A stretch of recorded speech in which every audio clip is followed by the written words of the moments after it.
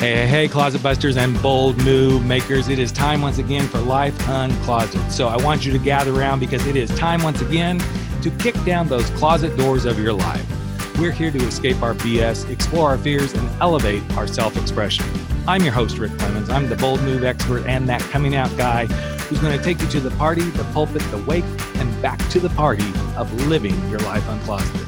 So come on along with me and grab hold of yourself and get ready to step out, step up, and step into facing your fears, making your bold moves, and living life without apologies.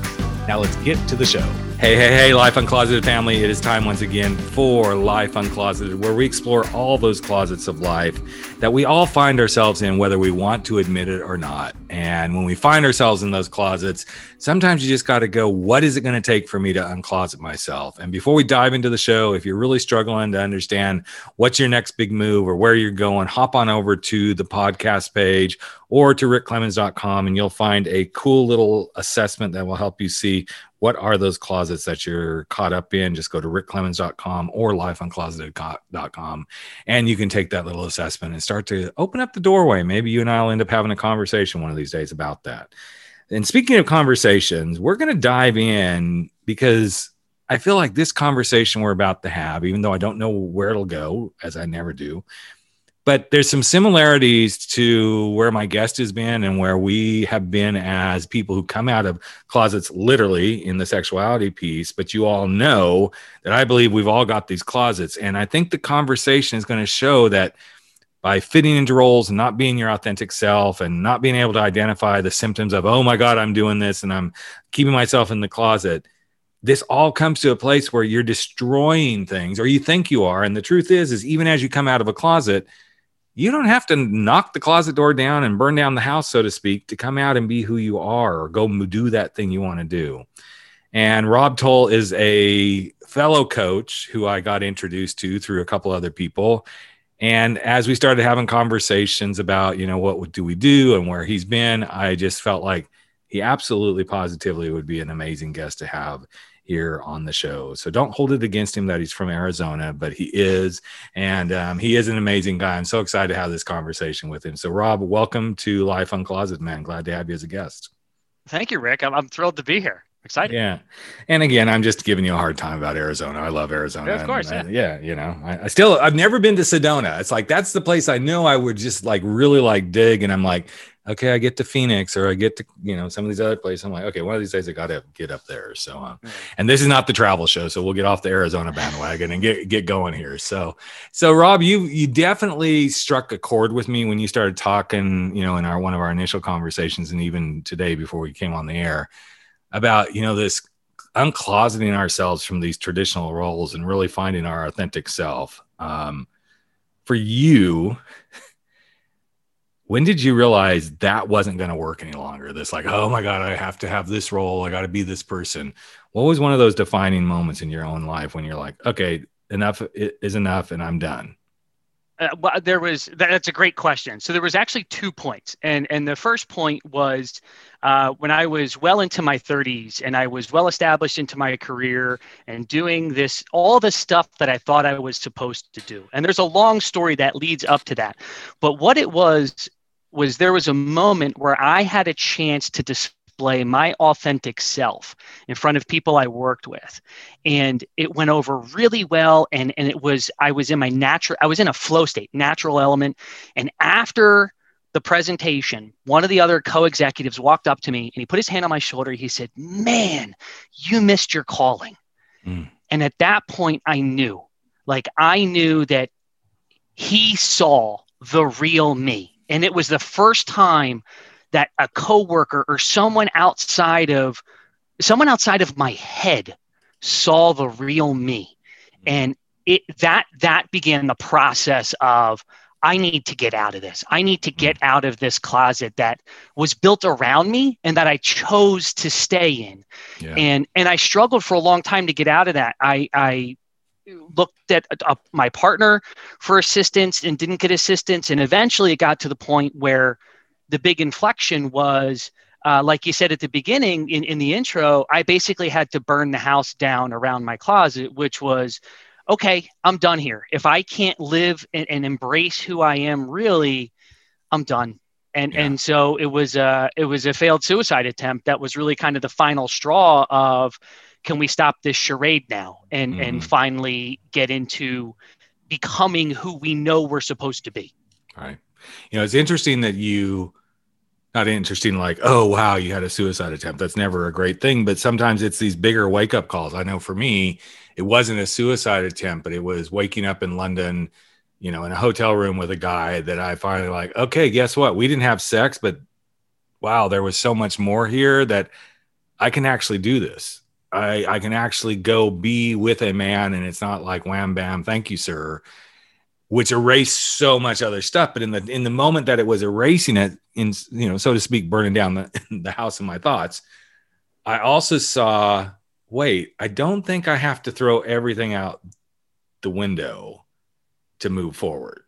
Yes, there's going to be some big changes, but I think so many of us, and it's not like, no, I'm not going to paint a picture that it's going to be like a rosy walk out of the closet, regardless of what your closet is. But I think as humans, and you kind of alluded to this, we set up so much crap that we think is going to, like, all this is going to happen, and this is going to happen, and this is going to happen. And then we don't do anything because we're so building the picture of, everything's going to have to get burnt down and thrown out to move forward. And absolutely. And it's totally not true.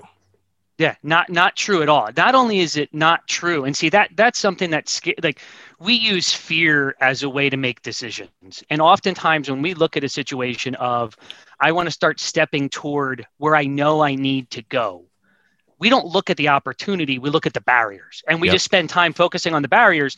And the analogy that I use, when people get dissuaded from the what if negative consequences, I turn it around and I say, if you bought a lottery ticket, and the longer you think about that winning that lottery ticket, and you start mentally spending all the money in your head, do you actually go out and take action on that?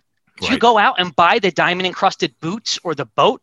No, you don't. You just think about it. So why would you look at a negative outcome and get scared out of doing anything when it's not any more guaranteed than winning the lottery? Right. You can think about it and really give it some thought, but there's no need to take action of dissuading from doing something because you've identified potential risks. Right. And so, that's a great analogy because, and, coach to coach, I know we both do this in our client interactions, but one of the things I always say to my client is, okay, so yes, that's a possibility, but now what's the other possibility that's on the positive spectrum? I'm going to come out of the closet. I'm going to be myself. I'm going to be happy. And, usually I'm really catty about it. And you're going to get all the dick you want. Okay. Now you get to go do that. Right.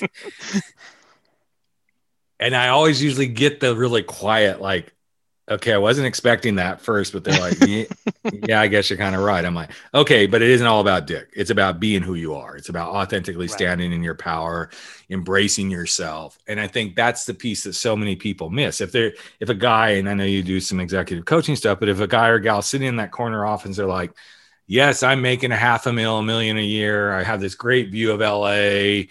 And, for all intents and purposes, I've got it all going and I'm completely miserable and I want to do something with purpose. It's like, okay, so what's the negative of that? They can come up with those in a heartbeat. Yeah. But when you ask them, okay, so great, if you walk away from this, what's the thing you're most going to appreciate about where you're going? I usually get the silence because they're like, oh, I don't know how to articulate that. Absolutely. And I think that's a great point too, is not only can they not articulate it, a lot of times we think of it as an either or, right? Mm-hmm. So I'm stuck in this position, whether that's a role in a family system, whether that's a job, whether that's an identity. We feel stuck and we assume in order to move toward feeling more authentic with ourselves, we have to destroy that thing we're in. And that's not entirely true. So, and when I think about people not doing, like, if we just simply use the example of someone following their dreams, they have a job they don't like, and they wish they could do something with purpose, and they want to follow their dreams. Yep. They automatically assume I have to leave the job in order to do something with purpose. Yep. And then what happens is then they start thinking about, well, now this thing with purpose needs to provide my livelihood. And they've just contaminated the thought. It's no, you want to do stuff with purpose in your life. Separate the nonsense. The job is just something. It's one thing. You're not doing something with purpose. That's what's really bothering you. And the same thing of not living authentically, for me, that was the pain point. And originally I thought, I need to get out of all of these circumstances in order to feel better, because all the circumstances were causing me pain because there was nothing to offset it. Right. I wasn't doing anything that called me with purpose.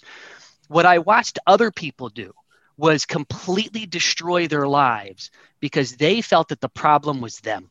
Yep. They go through this re-identification process, and now I get a different haircut. I wear different clothes. I have different friends. I do all these things, but they didn't address anything on the inside. And they start blowing up relationships and families and careers because they're grasping. Mm-hmm. And instead of looking internally and saying, what is that need inside that's not getting addressed? Is it my sexual identity? Is it my cultural identity? Is it my sense of self? Is it my spirit? And then taking action to actually address that thing. And then dealing with what does it take to make myself embrace these things? And so for me, I can go all the way back to the messaging I received as a child, which basically said, hey, you're a boy. And as a boy, you're going to have the following responsibilities, and your entire life needs to be supporting those responsibilities. You need to be a provider for your family. Life is not about fun.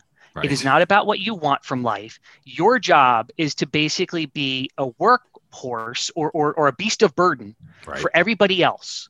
And if everyone else has a good life, then you should be happy with your life.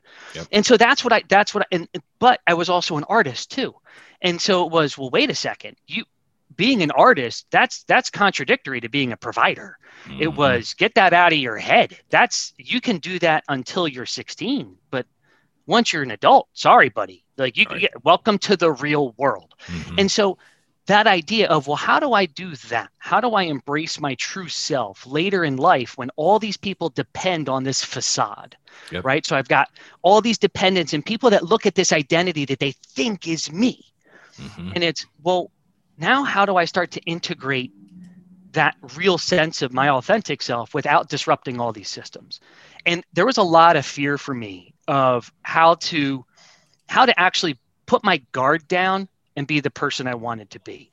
And what I found was the fatigue from keeping myself hidden caused me to be so toxic and so unpleasant that it actually poisoned and destroyed all my relationships, because this internal frustration wasn't going anywhere and it wasn't being met, right? So now I'm feeling all this pain and I can't assuage it.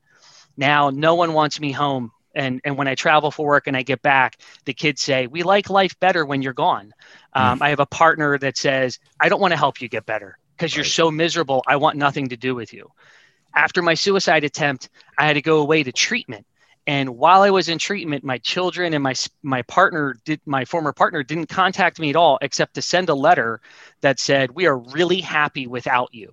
And we had a family event planned like months before anything kind of happened that occurred like while I was in treatment. And it basically said, we are so happy you weren't here because you would have ruined the situation. That is all toxic exhaust from not addressing that authentic self. Mm-hmm. And so being able to step back and say, I at least owe it to myself to start to make changes to address this. And I don't need to start dismantling everything else in my life, but I'd better take action to address that individual, that authentic need. But it's interesting that you use that terminology, I owe it to myself, because that is one of the things that actually, for many people, whether it's coming out of the closet about your sexuality, or I'm going to go start this new endeavor and become an entrepreneur, or I'm going to leave a relationship because it really isn't working. To do it for yourself is so contradictory to how most of us have been raised. Oh, we're supposed to be the pleasers, take care of others. There's nothing wrong with that. I mean, I still wholly believe in a lot of that. But when that do it for everybody else and you're secondary, it's some of the biggest bullshit in psychology that I've ever heard. And I'm not saying psychology brought that around, but we actually damage ourselves more. I am not being good for the situation because I'm hiding in the closet, lying to my wife, lying to my kids, being miserable, getting fat, not being happy. You know, when I was in that space, everybody would say, "You never smile." Well, no, what the fuck do I have to smile about? It's exactly. I'm playing two different roles. I'm playing two different characters. When I'm not home and I'm on the road, I'm somebody completely different than when I come home and here I am. And it's not because I didn't care about my wife. It wasn't because I didn't care about my kids. I loved them dearly. I mean, I wouldn't have the relationship today that I have with my children if I didn't love them. But I had to love myself first. And I know there's a lot of talk about this in the personal development space and well-being space about you have to love yourself first. And some people are just like, yeah, but that sounds selfish. It is not selfish. It is the core essence of how you get moving to the better space for you. And as soon as you feel better about you, it is so much easier to feel better about others. Absolutely. And I fell exactly into the same trap of, you know, you need to be of service to others, and that's your significant. And it's very much kind of like a societal structure. It's a cultural structure where it's that idea of we have to take care of our tribe, others around us. And sometimes that means making sacrifice. And there's a glorification of that sacrifice, right? We always talk about I mean, that's the heroes we worship. And so it's really easy to buy into that. And you're right. What happens, and I felt the same way. I was completely miserable. I felt like a fraud in my own life. And what I realized is I have a service mentality. But when my cup is empty because I'm burning through it myself, I have nothing to give anybody. And I resent giving. And what I found was that act of self-love, which was really just first acknowledging who I was, and then saying, okay, Rob, we can address who you are. It can breathe and we can give it light. Just that thought alone refilled my cup. And I was in a much better headspace and emotionally from a health perspective to be able to start to live into that servant mentality. And when I saw that dynamic happening, that's encouraging because it picks up inertia, right? It's like, wow, okay, so the more that I allow myself to do the things that make me feel alive and connected to my purpose, the more I am actually connected to the things I think are my obligations. I'm more able to serve them. And it's such an amazing revelation. And it's almost like that leap of faith. You know, we can hear about it, but you often need to take that first step in order to believe that it's possible. But that leap of faith, you cannot take until you, in my opinion, you cannot take that leap of faith until you say, I love myself enough to take that leap of faith. Even for all the pain or all the fears that are sitting there, I always try to guide people into the space of, okay, which is greater, the pain of staying where you are or the pain of where you're going? Because at some point, the pain of where you're going is going to be less than the pain of where you're staying. Right. You know, even in that moment that I met the guy in London, spent the night with him. And I know there's lots of pieces of the puzzle that, you know, everything fully aligned. But it was in that moment that I woke up and I'm like, well, the pain of doing it this way isn't as great as I thought it'd be. And of course, you know, I immediately went to like, I was Cinderella, found the prince, you know, all that sort of stuff. And oh my God, he's my knight in shining armor. Right. And he was a great guy, but and without him, I probably wouldn't have been where I got. But it was that moment of, okay, the pain didn't seem as great to say, okay, my heart was going pitter pat, but it wasn't because it didn't come from that sexual space. Suddenly there was a whole night of spending the night with this guy, talking, really going deep, going, this is what a real relationship with a man could look like. Oh, wow. That was one of the biggest pieces of pain that I had was, I don't think I can do this with a guy. How do guys do this? Yes, it's a pain in the ass. Anybody listening, being in a relationship with a guy is a pain in the ass. Okay. And I admit it, I'm one of them. So I get it. Right. But it was so huge. And it was like hearing him say, and again, it was all kind of crazy that it happened in like one night, but like him saying, oh, you know, having children in my life would be a great thing.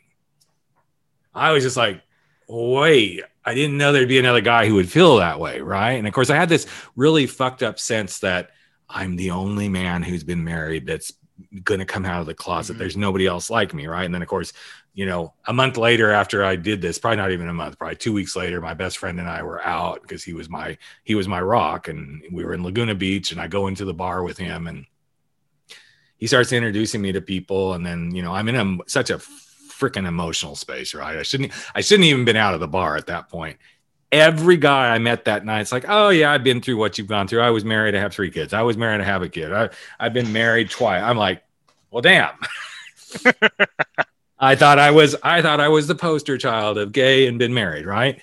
But it's this interesting thing because I think this happens over and over again. You're not the first guy who attempted suicide, right? Right. Yeah. But we think these things that are do it, and then you like you're about to say, you won't be the last. Right. Yeah, absolutely. And it's all that story we tell ourselves.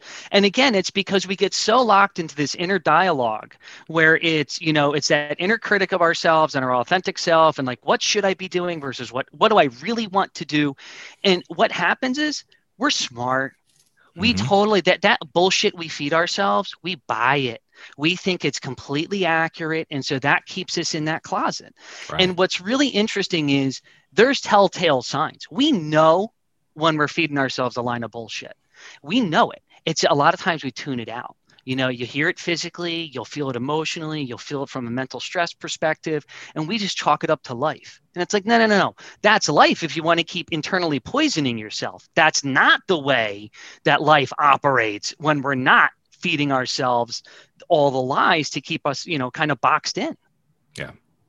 So what I just heard you say, though, is there's like, you start, now that you've gone through this, which I wouldn't want anybody to have to go through what either of us have gone through, to like, okay, we see the light, yay. Mm-hmm. But I know now, and I am sure you do, because you brought it up before we got on the air here. Now you can identify some of the symptoms. So when you think about the symptoms, I know for me, one of the symptoms that I could identify, which is one I just talked about, was believing I'm the only one. Yeah. As soon as I start thinking, well, I'm the only one who feels this way, I have to rein it in really quickly, because I'm like, no, girlfriend, you're not the only one who's going through this, right? Because as soon as I can do that, it shifts my perspective. It helps me start to see where I'm starting to create the story, where I'm about to go down the rabbit hole, and there isn't going to be any Alice in Wonderland or Cheshire Cat waiting down there. It's all going to be Rick's little playground that Rick can go into. So what are some of the symptoms you think people can like see, or that you see now in your own world, that keep you from, ooh, I'm spiraling, I'm going to go into this, I'm not going to be me? What are some of those symptoms you can identify? Yeah, that's a great question. One of the symptoms that I identify is when I think about, am I operating from a place of want or should? Like, am I addressing my actual desires, or am I doing what I think I should be doing? And that should could be based on, societal expectations of, oh, this is the role I'm in. A dad needs to do certain things, the same way a guy needs to do certain things. Or is it this is what I was taught? This is from my parents. This is, do I hear their voice in my head? And so a lot of what I do is what I'll call a somatic check-in. So as I'm doing something, I'll listen to my body, because it's all in my head, right? That's who has its hands on the wheel. Yep. And so I like to check in with my body. And what I do is kind of, I check in with my spirit as well. I do like a 4-stage check-in. And the first thing I do is I let my mind just express whatever noise it wants to get out, right? So it's going to tell me the should. It's going to say, your parents think you should have this job, or your partner feels you need to stay in this situation. And then I ask my emotions, and I say, well, okay, how do I feel about that? Well, right away, if there's not an alignment between my brain and my emotions, that messaging and my emotions, that's the first, let's call that a yellow flag, because that's my emotion saying, well, Rob, if resentment is coming up, or if I suddenly feel like resigned, like, well, it's just my lot in life to suffer this way in silence. That's nonsense. Like, so that's right away. So I let my mind talk. I let my emotions talk. I check in with my body. And I'm like, okay, where am I feeling this? Is it in my chest? Is it in my head? How's my stomach feel? Right? Like, is my gut in knots? And do I feel like I just got the kind of hug that you feel like you can collapse into, where I feel weak? Or do I feel like, wow, I feel loved and alive from that thought or this situation? Once those 3 things check in, my brain, my heart, and my body. Right now, I can actually listen to my intuition, my spirit, and say, okay, what should I be doing here? Mm-hmm. And I don't challenge that thought. And the thing, and the reason I go through this process, the way I like to think about it is my mind, my emotions, and my body, if they were all dials on like a radio console, they all go to 11, just like they were in Spinal Tap. But my spirit only goes to 10. And until I turn all of them down by letting them express themselves, I will never be able to hear my spirit and my intuition. Mm-hmm. And once I do that, that spot that I'm in, that moment of, Rob, what do you need to do? That's when that messaging comes through loud and clear. Rob, you need to create things. Yeah. Wow. Okay. Well, I guess living in a cubicle doing legal work doesn't allow creation. No shit. So you need to start doing stuff to create, because if you don't, this feeling is going to metastasize. And what's going to happen is it's going to damage you, and you are going to become a contaminant for every system you're in. You're going to be a poison at work. You're going to be a poison at home. You're going to be and so that check-in to just simply say, okay, let the noise in my head come out. Let my heart speak without controlling my actions. Let my body inform everything about like, yo, dude, here's what we're experiencing right now. All systems check in. Okay, spirit, what do we got to do? So that tension between want and should, that's really where I look to kind of calibrate my compass of, okay, and when it's I need to do this because of a want, then it's, okay, that's aligned. If it's a should, I really start to ask myself, okay, if I do it, am I doing it simply to just turn down the noise or stop some sort of pain? Because if it is, that's fine in the short term, but there is an unresolved issue. There's a root cause I need to get to. And so the example I'll use is like a really basic example. Let's use working out or fitness, right? So if I say, I want to be in better shape, therefore I should work out. That lines up with, I want to get in better shape. But if I say I should go work out because I look awful, or my friends are working out and I should do it, or my mom said I'm putting on weight, like that's not the right reason. Now I'm going to work out so I don't hear the pain of that comment or that thought. That's not helping me be who I want to be. And so that decision to go to the gym can feel two radically different ways depending on whether or not it's supporting what I want or what I think I should do. Mm-hmm. Or the other one that people throw out a lot, I need to do this. I need to, right. Yeah. There's very few needs. I mean, let's be really clear. You need to breathe, you need water, you need some food, you need some shelter. So there you go. In 4 simple steps, we kind of need all those. And even some of those aren't, well, most of those are a need. But when we start saying, oh, I need to work out. Okay, you probably should work out, could work out, want to work out, but why is it a need? I want to work out because I want to feel alive. I want to feel better. I want my ass to look like a bubble butt in jeans that it hasn't for years, whatever that is, right? But it's so interesting, in fact, and the dialing into intuition is huge. In fact, just before we started recording this, I had just done a session with a client this morning, and his exact words were, well, I know I should be doing this. And of course, then the big word came, but. Mm-hmm. And I said, okay, we're going to stop right there. You said you know you should be doing this, so why aren't you doing it? And he got really quiet. And he goes, because I'm afraid. I'm like, okay, so let's now rephrase this. I'm not doing this because I'm afraid. So what are you afraid of? And it was just so simple. Once I made him start to go that direction, we started getting to the fears. And then, of course, we started talking about the fears and how many of those are real and how many of those are coming from your past and the assumptions and, all this sort of stuff. And anybody listening to this, I know for me, I do this crap to myself all the time. So I'm not like the guru at this. I've been, for the last 24 hours, I've been shouldn't and knowing I should do something and all this sort of stuff. But it's so powerful when you can start to actually see that in your own thoughts, because you can actually make the shifts. You can begin the coming out of whatever that is, because you take the needs and the shoulds and you go, here's what I want to do. Here's why I want to do it. This is what's important to me. And most of us don't take the time to have those internal conversations. I'm in the midst of something pretty big in my life. And the 3 questions I've been asking myself for 24 hours is, why do I want to do this? Who will I be when I do this? What does it bring into my life that keeps me on aligned with who I really want to be? And what happens if I don't do it? Because I want to be very clear in this decision. I could say, well, I really need to do this because it's going to bring in this much money. Okay, great. But what if that doesn't actually happen? I'm not operating from a space of why and what's important to me. And I think this is where you probably found yourself too, Rob, is like, okay, what's important to me?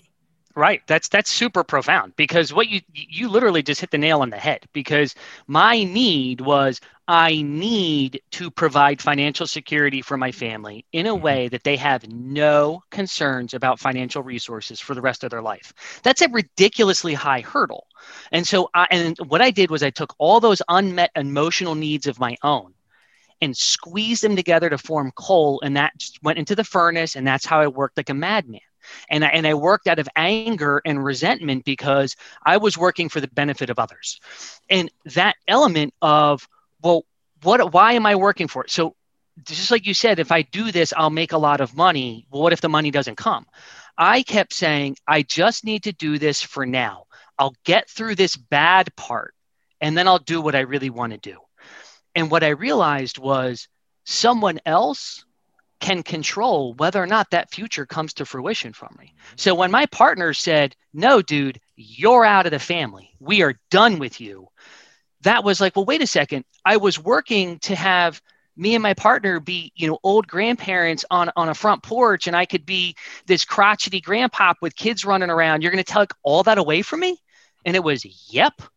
Now it's like, well, I would have never made that decision then. I never would have worked this way or chose this profession if I knew the future was so fragile and whether or not it could come to fruition. Yep. And so it's almost that concept of forcing yourself to the edge of jeopardy, right? Where it's like, now there's this massive risk, and it's, would you do everything the same way? And it's like, no, hell no. I would have done it so differently. And so one of the things so my suicide was a little strange, because like I attempted it in front of my sons. I thought it was done. And then I tried to overdose. And then when one of my younger son woke me up after about like 3 hours, and it was that, oh shit thought was, I thought the credits rolled. This is not the bonus scene, right? Like this is and it was, now what? Like I just used the nuclear option, and I didn't fix anything. And now it was almost worse, because now I didn't even have a starting point. Right. Because it was like, okay, the decision was correct. All of this bullshit that led to this point cannot continue. Mm-hmm. So the way that I teach it is I talk about life as a path. And I say that was the end of my first path. And so now I had to create a second path. And what's interesting is that doesn't mean altering goals or objectives. And so that was something I had to come to terms with, was I can still do the stuff I want to do in life, but I got to take a different way to get there. And so at the end of that first path, when I was like, well, now what? There was a lot of reorientation of who am I? What is it that matters to me? And what do I want from my life? Because we only get one shot, and I was ready to punch my ticket. I was done. And so, and not only did that act kind of conclude that first part of my life, it was the final step of losing everything. Because at that point, leading up to that, I'd lost my entire sense of self. My health was on the ropes. I lost all of the wealth that I accumulated for 20 years.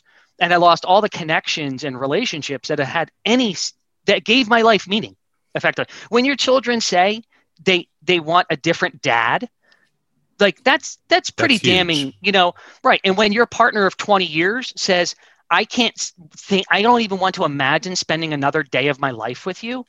Well, they have a 20-year sample size. That's a pretty good assessment on, wow, you're in a pretty shit spot there, guy. Like you've lost everything. And so that rebuilding is completely possible, but you really got to start with okay, I got a bonus round now. What do I want out of this life? We only get one shot, and I don't want to get to the end with more regrets.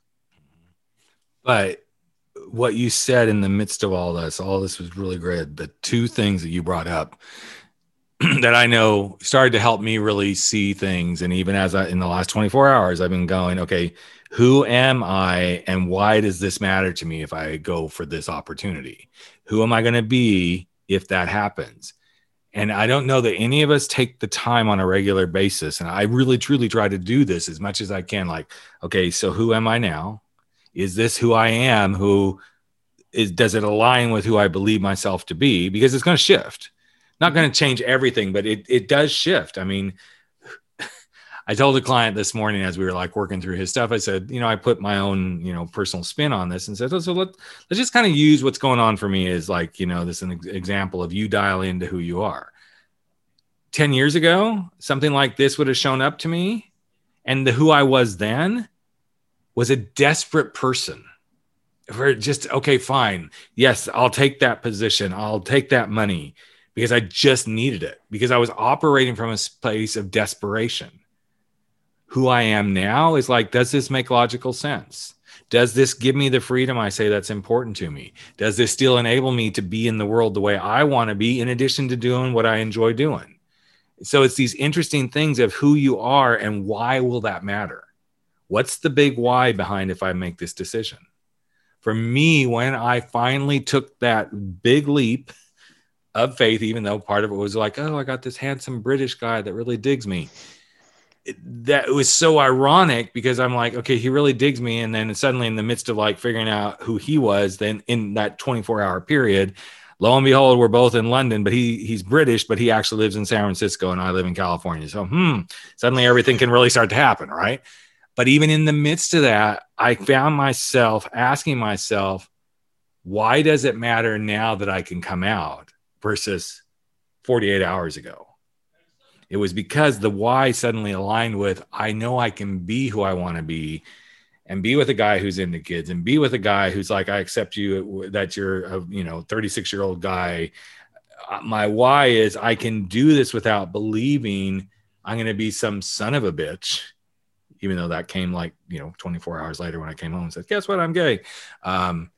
It was such a different thing when I dialed into my why. It was important to me because why for me, I could no longer keep telling lies. It was so against my grain. But I had numbed myself to that hamster wheel of, it's just another story. Just keep the stories straight, Rick. You're doing really good. You could have your own reality TV show with how many stories you got going on, right? Right. But it is a fascinating thing. And one of the things that you brought up is you talk about the delaying and this coming out, and then finally this thing happened, the suicide, and explodes your whole life. But as you think about the delays that kept keeping you from seeing this, Rob, do you feel like those delays were just part of the equation to get you woke up now that you can look back at them? Partly yes and partly no. So there is, obviously you can't rewrite history. So there is this acceptance where I look at it and I can be grateful for all of the checkpoints I passed through. That at the point in time, it was like, hey, this is the perfect intersection where you could take a different path now, and it wouldn't go to that destination of a failed suicide attempt and losing everything. But what I realized is I was subscribing to that role and the belief that I had constructed in my head so tightly that the only thing that was going to pry it out of my hands was something really catastrophic. And if I had given myself some space to really listen to my intuition all along the way and not just discount it, because it shows up, right? And so what I'd like to think about is those moments when we get into flow, or like in the zone, when we feel connected to the universe and time slows down, what that's an indication to us is that we're operating from our intuition. We're operating from our purpose. And that's why life suddenly feels like it's completely magical. And so had I looked at all those times and said, you want more of that, I would have course corrected. And I wish I could have done that at that point. I would have spared because the damage that I caused wasn't just to myself. I destroyed a family system. I severely impacted my oldest son, who will have issues now for the rest of his life. My younger son has had a completely different coping mechanism. And my former partner, I don't even talk to that person anymore. And they were, my best friend at some point for half my life. And so that's a really massive cost. And if I could have tuned into my intuition earlier and listened to it, I probably would have saved myself. And what you were talking about, that idea of the why, and that we don't see that we can actually, like, that person we can become if we make this decision, that's a big thing. Like that, if I had tuned into my intuition and that kind of, what are the things that make me feel in flow? Right. And if I looked at myself accurately and said, Rob, you are nothing more than a mosaic. You're all these little pieces of your personalities, all these little attributes and components. And if you change one piece from the mosaic, you actually change the entire picture. And so it's like, it doesn't take a lot of effort. And we're actually so much closer to the destination, to what our goal is, than we actually realize. That it doesn't take a whole lot. It's not like, oh, I need to invent a new picture. No, you just need to adjust one or two pieces, and it can be radically different. That why, and then who do I look like? You're right. That's profound, because that's the stuff that motivates us to take action. Mm-hmm. And it is such an interesting slight pivot. Okay, so I mean,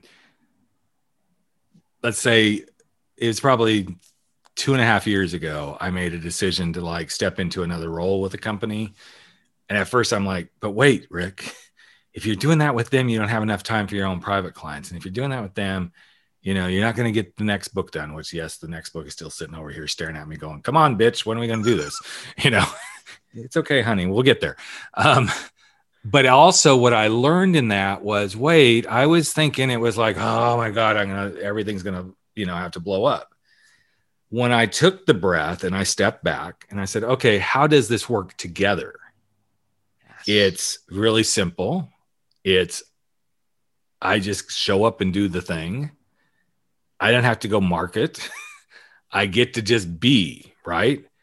And I'm like, okay, well then that doesn't mean you have to do everything on your big master Rick list of, having your own brand and everything. And when I started like adjusting the knobs and going, okay, so that means I'm going to turn back on this and not do as many podcasts. And maybe I'll turn up a little more over here on, doing this podcast more, but this one, not so much.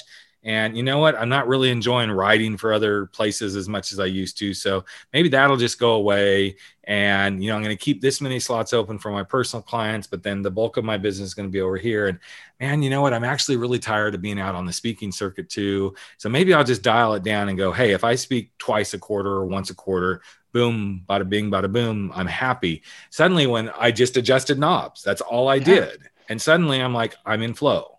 But up to that moment, I was fighting. I was knocking heads with this idea and all this sort of stuff. And I'm like, how do you bring this to flow? Yeah. And every time I give myself permission, and that was an example of business, but every time I give myself permission to go, how do you get this back in flow? Then I discover the path. And I think that's the biggest thing for any of us as we look at all these interesting closets we're coming out of in our lives, is to ask the question, what's not in flow? Yeah. And many people probably don't even know how to ask that question, but we just told you. Rob and I just said, just ask yourself what's not in flow. I know that's a big concept, but if you need help from either one of us, you'll be able to reach out to Rob. You'll see his stuff on his show page here, or me, either one. We can really help you guide that, because it is. I remember the first time my coach many moons ago took me into that. I'm like, bitch, I don't even know what you're talking about. And it was because I wasn't in flow. I couldn't open myself into that. Yet there were times when I'm like, yeah, when I'm exploring and I'm letting my think about, okay, what could be and what's my why and who am I, if I am that, suddenly I'm like, oh, this feels really good. So now I know that about myself. I know that when I dial in like that, that's where I find success. So be real quick here before we wrap it up, man. What do you feel like is one of the things that you've discovered most about yourself now that you've realized this authentic piece of you has to show up, that fitting into other people's roles doesn't work, that you can see the symptoms? What is the thing you feel like you've most learned about yourself? It's the idea of possibility. And for a while, I always felt like, well, once I made a decision, I had to stick with it and follow it through. And what happened is that always felt like when the possibilities were limited and freedom of choice was limited, I really got into the practice of asking myself, what if? And so it would just be any harebrained idea of, well, what if I moved from Pennsylvania to Arizona? And it was, well, here's all these reasons why you cannot do that. And then addressing all of those reasons as, but is that really a reason keeping me? Like, it's not. And then I get to okay, not only did I ask what if, and then why not? And then it's, well, why not do it now? What are you waiting for? Like, I just proved, like, my life just smacked me in the face and took away my entire future. So now you're going to push something else to the future? Like, do you not learn? Right. Like, so it's do something now. And so it was, well, what if this goes badly? Who gives a shit? Do it. Right. You will figure it out. Like, you just literally tried to kill yourself and screwed it up. So you'll be fine. Whatever happens, you'll be fine. And that sense of possibility that's been a new thing that I wear, and it's radically changed my life. Yeah. And I think that's a powerful space to kind of sashay out of this conversation, only because when you can think in possibility, it takes away, you can't be in possibility and be in impossibility at the same time. The two can't reside in the same room. And that was one of the big things I started to learn in so much of this work is when you know not some kind of the yin and yang, but when you know the opposites, the polar opposites, and you realize those can't coexist, that's when you have power. When I'm in possibility, I cannot think in negative impossibilities. When I look ahead to like, okay, what's the possibility about this decision I'm making right now? There's a lot of positive possibilities. Now I can flip that in a heartbeat and go, oh yes, but what if I do that and I do that and this doesn't happen and this doesn't happen? Okay, go play in that sandbox, Rick, and you're going to be miserable. But when I realize what is the possibility if I just slightly turn the knobs and go, okay, well, I'll do this. And I actually did some of that this morning, and I know where I'm headed with this decision 10 times greater than I did when I woke up at 4:00 this morning going, ugh. And I'm like, bitch, you could have slept through that and you would have got to the same space, but it's so interesting. So Rob, man, I love having you on the show. Before we wrap up, tell everybody where's the best place they could connect with you other than in Arizona. And just go knock on the door to Arizona and go, do you know this guy named Rob Toll? We thought he was pretty cool. So where's a good place for them to find you? There's two primary places. The first place is on my website, and it's path2coaching.com. So path2coaching.